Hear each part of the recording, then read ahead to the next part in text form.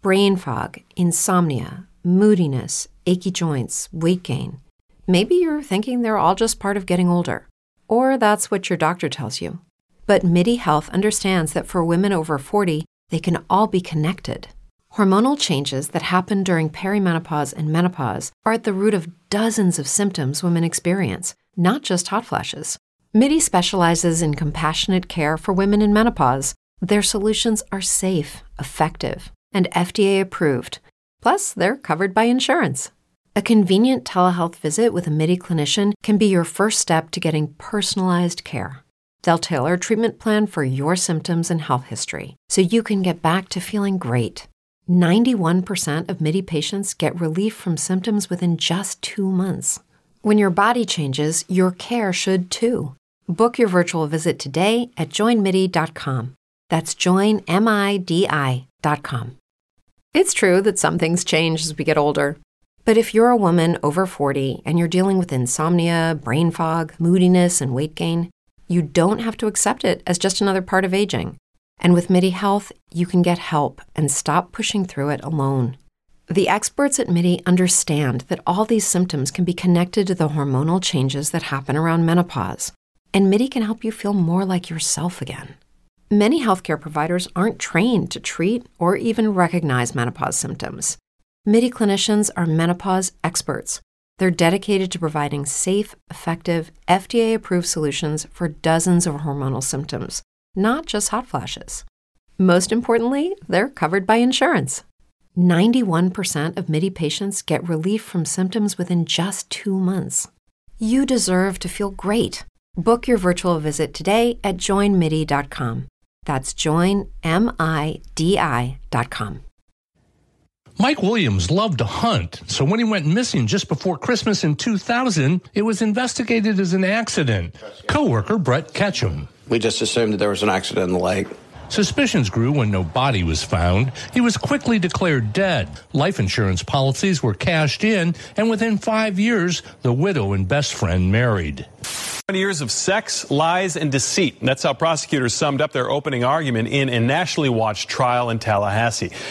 December 16th, 2000, Florida man Mike Williams disappears on a duck hunting trip. What happens next seems ripped from a TV soap opera.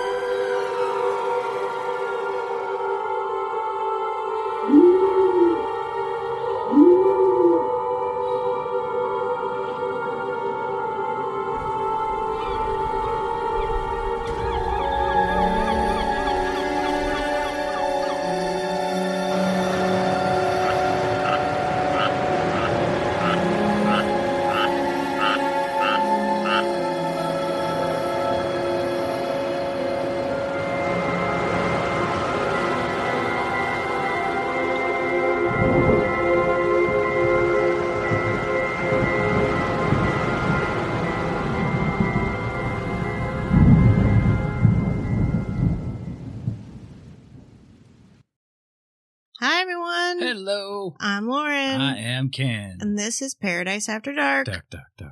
Paradise After Dark is an independent podcast covering true crime, unsolved mysteries, missing people, urban legends, and every now and then a creepy place. If you'd like to support our show and get a bunch of extra Paradise After Dark content, plus early and ad-free episodes, sign up for our Patreon at patreon.com/Palmahawk Media. That's PALMAHAWK Media. And be sure to check out our website, paradiseafterdark.com. On the website, you'll find links to all of our episodes, even the archived episodes, merch store, mailing list, links to our socials, and of course, our Patreon. We also have a little virtual tip jar there, so if you want to help out our show, just swing by there and give us a little tip, and we'll give you a shout on the show. All right, so tonight's episode of Paradise After Dark. So let's talk about it. This is going to be part 1 of 3. Yeah, this is because it does get kind of complicated. Yes. This, I tried to condense it as much as possible, but it is so huge and it spans over so many years and there's so much information And I'll explain more as we go, but you'll understand why we broke this up into 3 parts. So we're going to be talking about Mike Williams. Jerry Michael Williams, also known as Mike, he went missing in Tallahassee, Florida on December 16th, 2000. So 2000, that's 19 years ago. 20 years ago. Well, yeah, I guess 20.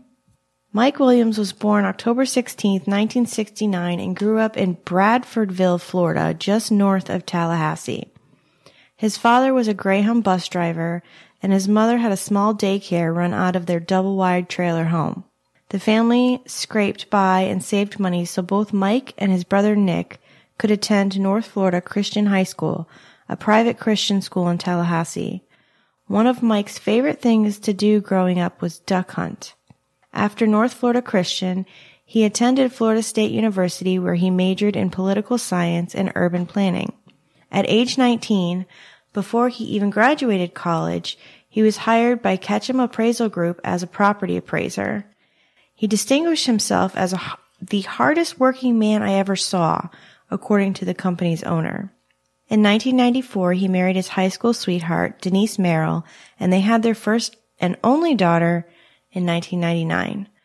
Mike was said to work 16 to 18-hour days at Ketchum Appraisal Group, often not returning home until after his wife and daughter had gone to bed, but he always made time for duck hunting. He would sometimes wake up and go hunting early in the morning before work. 2 days before his disappearance, Mike and Denise told Mike's mother, Cheryl Williams, as well as his brother Nick, that they were planning on having another child soon. Now, let's talk about the day that Mike disappeared. According to his wife, Denise, on the morning of December 16th, 2000, Mike got up early.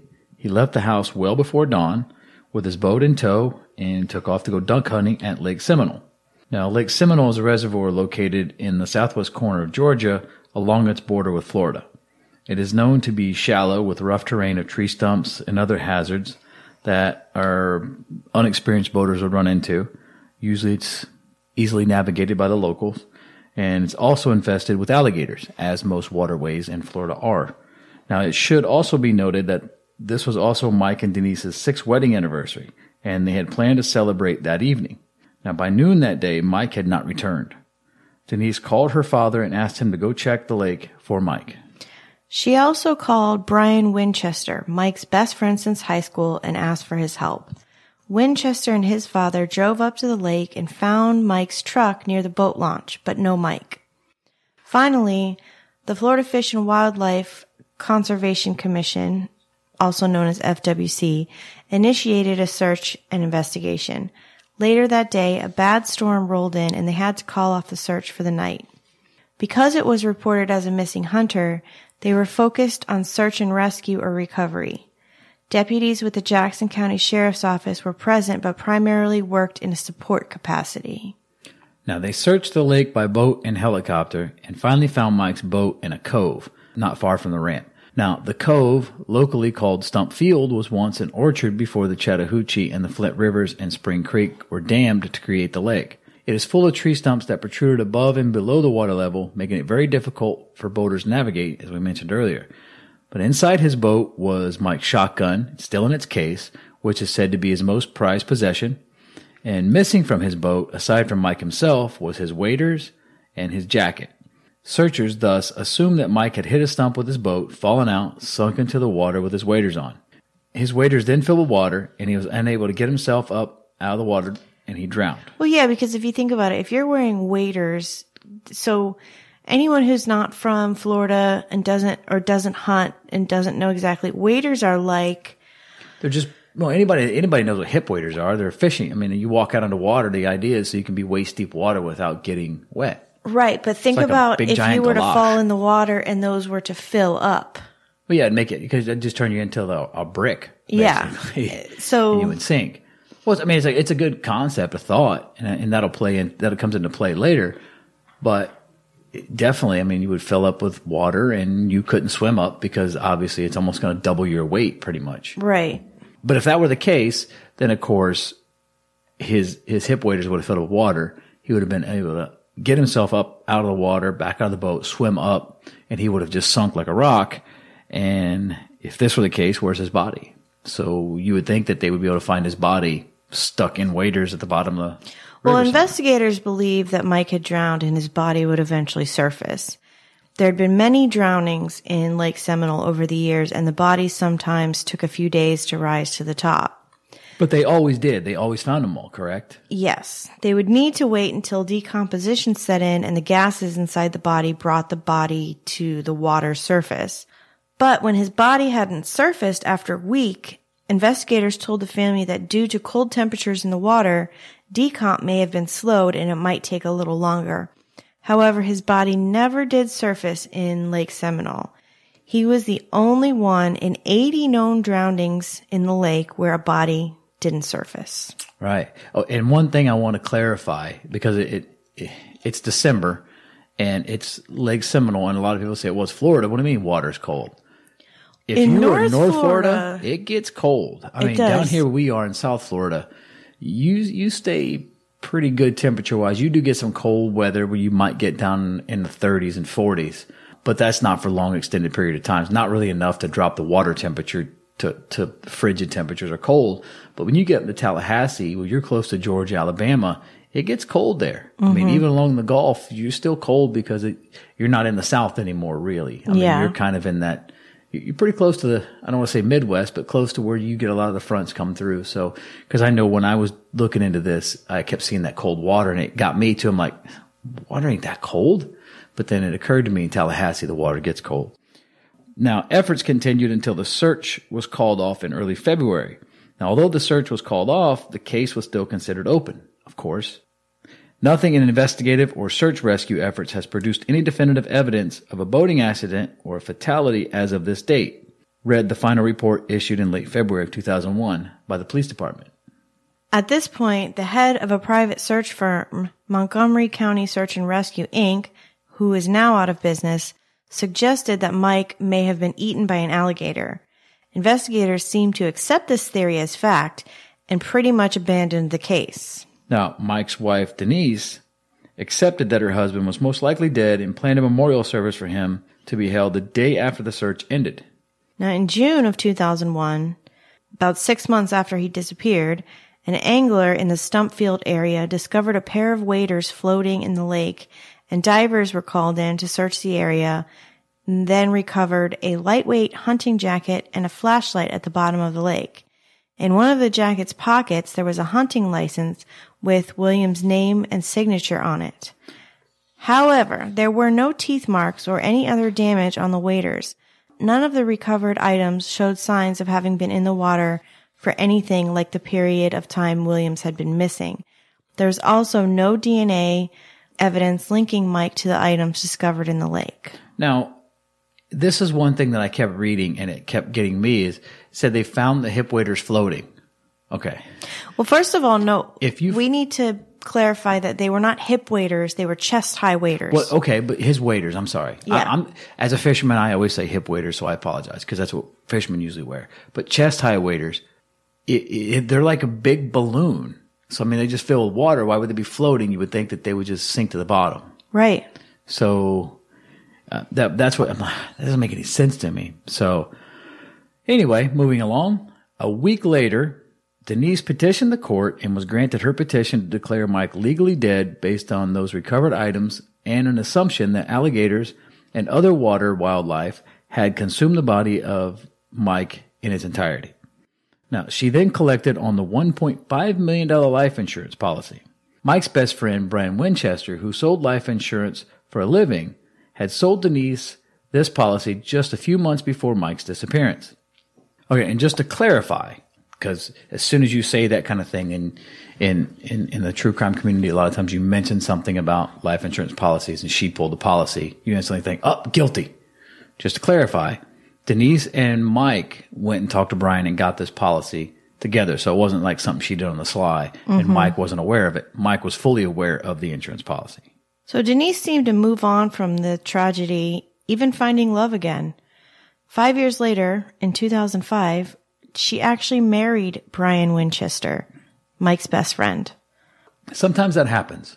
Sometimes that happens. Where two people who have a common interest, someone comes up missing, they do get together. That's not unrare. So all along, Mike's mother, Cheryl Williams, knew her son was not in that lake. She took a lot of criticism from the police and the community for her outspoken opinion, which was basically that Mike had been murdered and he was not in Lake Seminole. I like her. She even spoke to the top reptile expert at FSU and found that alligators do not feed in the winter and wouldn't consume a full-grown man without leaving a trace. So there is really no chance that Mike's remains were eaten by alligators. Alligators in North Florida typically don't feed at all between November and March when the temperature drops below 65 degrees. So Cheryl had 3 billboards put up around Tallahassee showing Mike's photo and asking for information.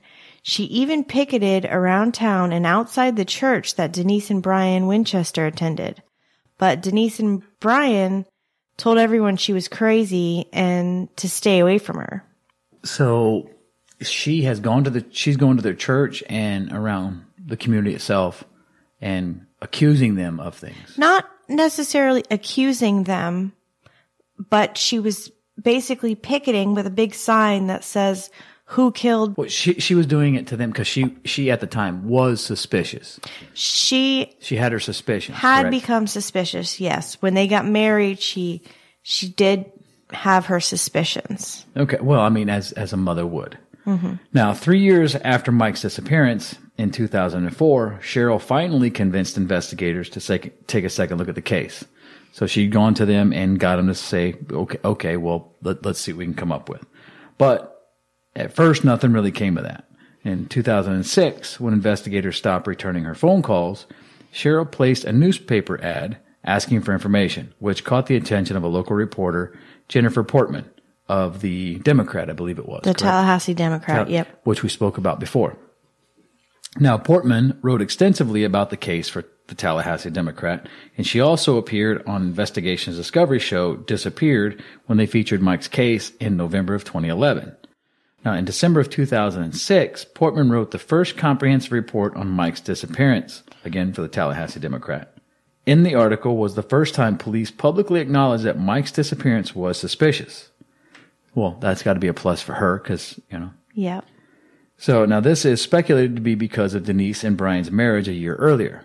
Because obviously that's going to bring up some red flags because now you've got money, you've got marriage, you've got the mother that's pushing stuff. So there's a lot of things that police have to look into, especially when they don't have a body. They really can't. Right. They have no way of saying whether it was accident or not. There's no proof as to what it was, but they do know that something happened. Something's not right. Exactly. Something's fishy. They knew something happened to Mike. They just don't know what. They haven't put the pieces together yet. As humans, we're naturally driven by the search for better. But when it comes to hiring, the best way to search for a candidate isn't to search at all. Don't search, match with Indeed. When I was looking to hire someone, it was so slow and overwhelming. I wish I had used Indeed. If you need to hire, you need Indeed. Indeed is your matching and hiring platform with over 350 million global monthly visitors, according to Indeed data, and a matching engine that helps you find quality candidates fast. Ditch the busy work. Use Indeed for scheduling, screening, and messaging so you can connect with candidates faster. And Indeed doesn't just help you hire faster. 93% of employers agree Indeed delivers the highest quality matches compared to other job sites, according to a recent Indeed survey. And listeners of this show will get a $75 sponsored job credit to get your jobs more visibility at Indeed.com/podcast. That's Indeed.com/podcast. Terms and conditions apply. Hello, it is Ryan, and we could all use an extra bright spot in our day, couldn't we? Just to make up for things like sitting in traffic, doing the dishes, counting your steps, all the mundane stuff. That is why I'm such a big fan of Chumba Casino. Chumba Casino has all your favorite social casino-style games that you can play for free anytime, anywhere with daily bonuses. That should brighten your day a little. Actually, a lot. So sign up now at ChumbaCasino.com. That's ChumbaCasino.com. No purchase necessary. VGW Group. Void where prohibited by law. See terms and conditions. 18+.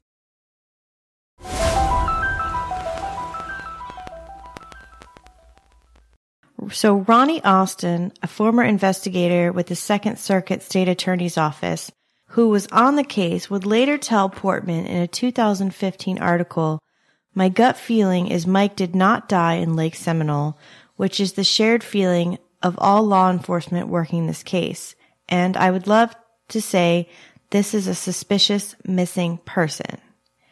Investigators seemed to start taking the case more seriously when Denise, Mike's widow, married Brian, Mike's best friend, as we spoke of earlier. But at the same time, FDLE, Florida Department of Law Enforcement, for those rookies out there, who was investigating the case, became more and more irritated with Cheryl Williams and her relentless campaign to find the truth. Which is understandable. I mean, okay, we get it. Stop. Because sometimes you're not really helping.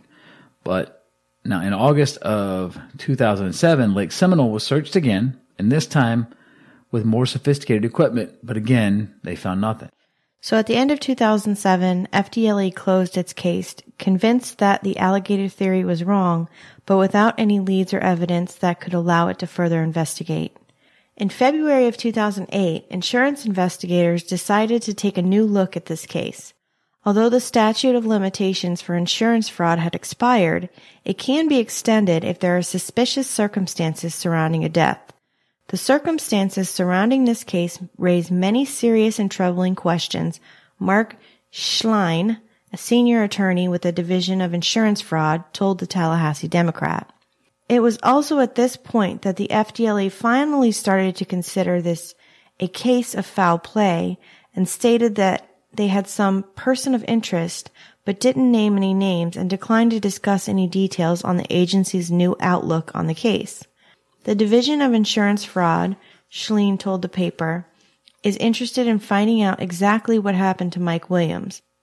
If it turns out that we have an investigation of insurance fraud, it leads us to other crimes. We have jurisdiction to look into those too. We go where the evidence takes us. Right now we are searching for the truth.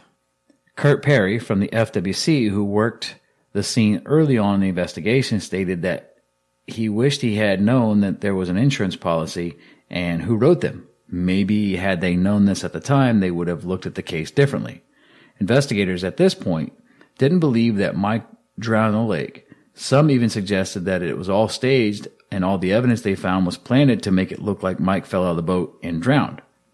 Which I think the total was like, $2 million almost between the policies, because there were multiple policies. Right. It's like $2.2 million, I think. Almost $2 million. I'm not 100% sure on exactly how much. The number that I kept finding was $1.5 million. But there was a supplemental policy that he had originally. Yeah, I think there was a policy for $500,000, and then there was a second policy which was signed a few months before his death that was for $1 million. Yes. I could be wrong. Yeah, so, okay. But roughly a lot of money. Enough money to where, well, obviously people kill people for. Obviously, the Division of Insurance Fraud is looking into it. Well, you get to certain numbers, and insurance companies don't like to pay out. But the insurance investigators closed their case in December of 2008, stating that there just wasn't enough evidence to proceed with the investigation. In December 2008, Mark Schlein told the Tallahassee Democrat, "If there is new information that comes to light, a case can be reopened.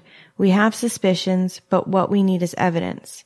And at the same time, FDLE spokesman Mike Morrison said, "There are leads that are being developed. We are optimistic that we will bring this case to a close." A little tip for people out there. If you do not have a life insurance policy, get one. And the reason is, if you have a life insurance policy, obviously it helps out and benefits family members who lose you. It helps them. The second benefit is it will help prolong the investigation, and the insurance company will make sure to come in and investigate more. So that way, if you're missing or something's wrong, there's a chance that you have a second chance to get help. You understand what I'm saying? Yeah, I understand what you're saying. If there's a life insurance policy, the insurance company doesn't want to pay, they're going to investigate too. So now you have two people investigating, law enforcement and an insurance company. So tip of the week, insurance policy. I have one. Just saying. Okay. So in 2009, when Florida Governor Rick Scott took office, Cheryl Williams began writing him handwritten letters every day. She was asking Scott to assign her son's case to a special prosecutor investigator outside of the Florida Department of Law Enforcement. She was at odds with the FDLE at this point, so she didn't want them to be involved. She's trying to get them out of the loop. Now, they were still annoyed with her, and she felt they weren't doing their job. Which, she made that perfectly clear. Now, the letters, approximately 240 of them. That's a lot of letters to the governor handwritten. were addressed directly to the governor at the Capitol office on South Monroe Street in Tallahassee. After receiving no reply, Cheryl found out that not a single one of her letters had even reached Governor Scott. The Office of the Chief Inspector General informed her the letters have all been forwarded to the FDLE, the very agency from which she was seeking relief. They could not have hurt me more if they had punched me in the face, Cheryl Williams told Portman in a 2015 article. Now, as mentioned earlier, in 2011, Investigation Discovery ran an episode on their show Disappeared, featuring Mike's case.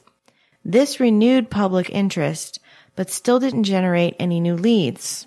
Well, she was adamant about, she just stayed in there. I mean, she was adamant about, basically what I'm trying to say, she knew all along what's going on. She knew that something wasn't right. Right.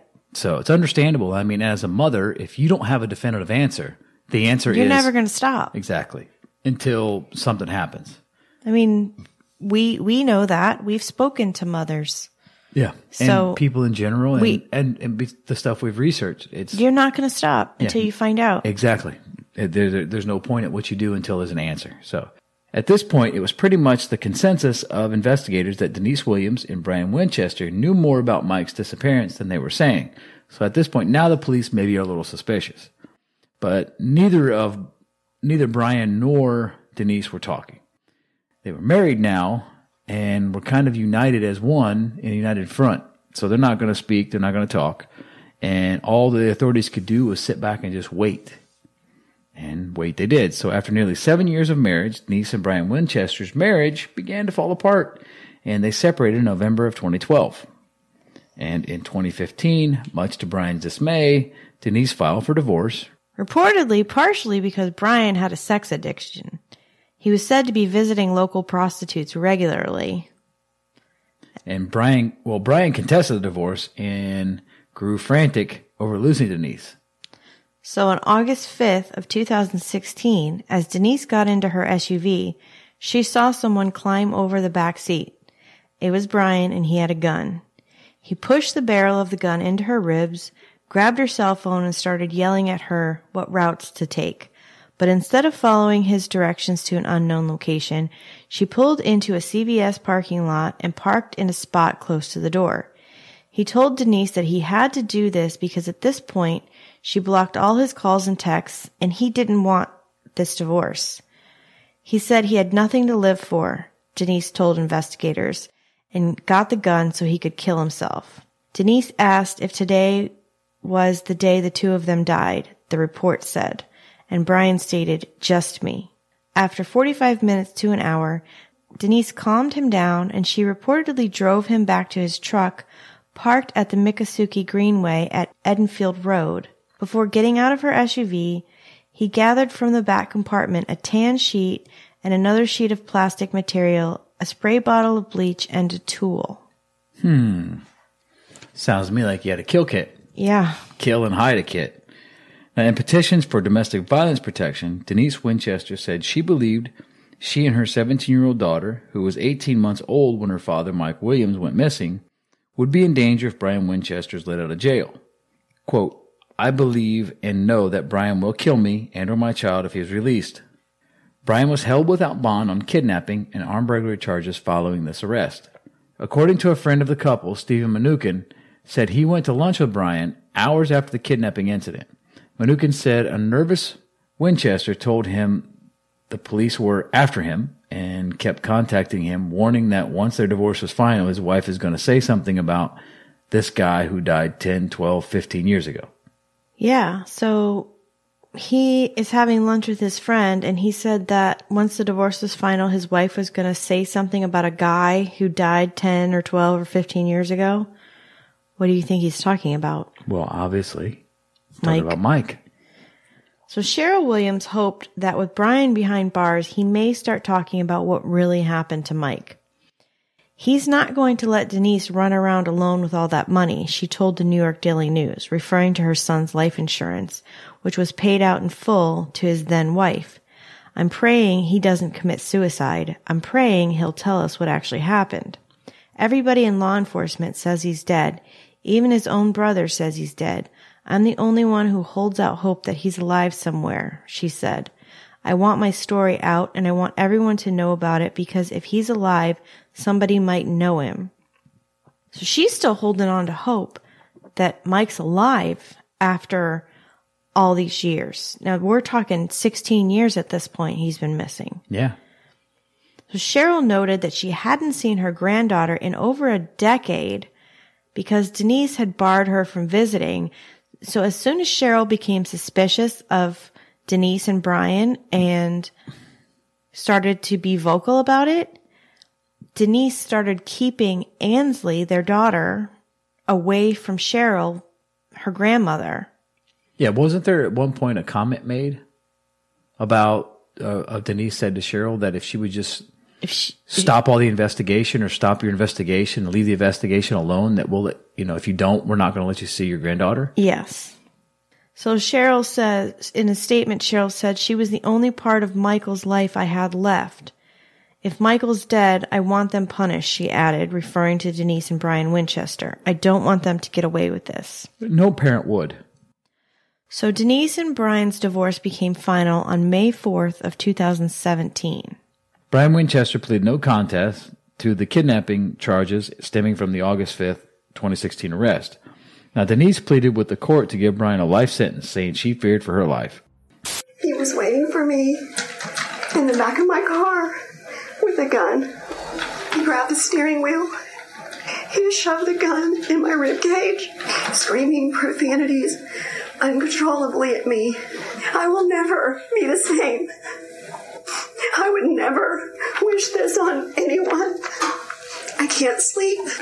I can't eat because I only see him rising up out of the back of the car. Because all I feel is the gun shoved in my ribs. I can't have peace because I only hear his voice screaming and cussing at me. Please don't let him out.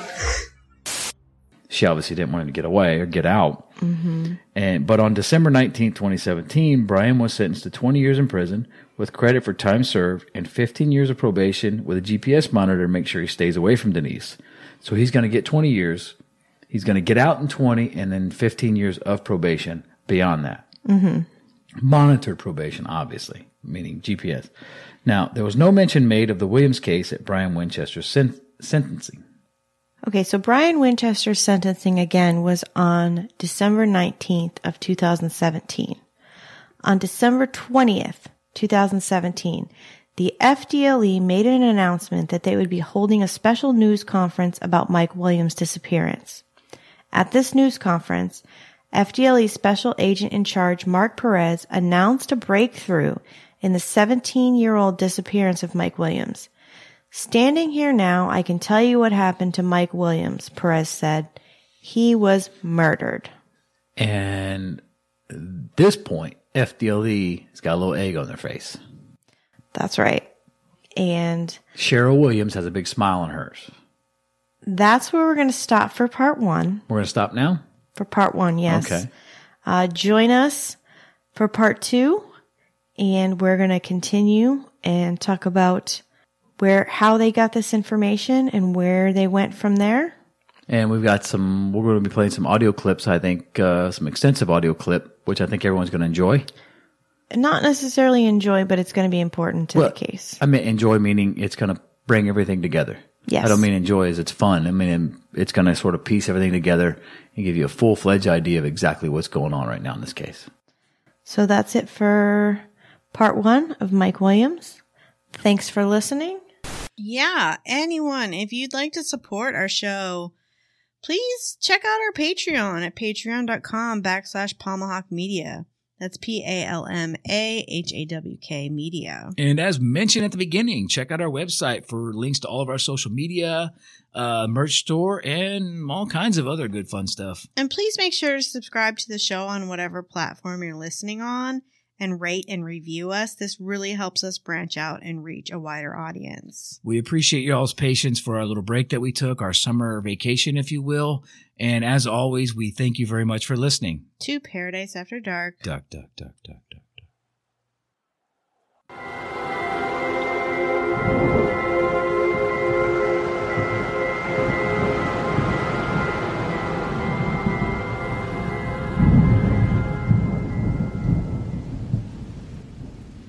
Hello, it is Ryan, and we could all use an extra bright spot in our day, couldn't we? Just to make up for things like sitting in traffic, doing the dishes, counting your steps, you know, all the mundane stuff. That is why I'm such a big fan of Chumba Casino. Chumba Casino has all your favorite social casino-style games that you can play for free anytime, anywhere with daily bonuses. That should brighten your day a little.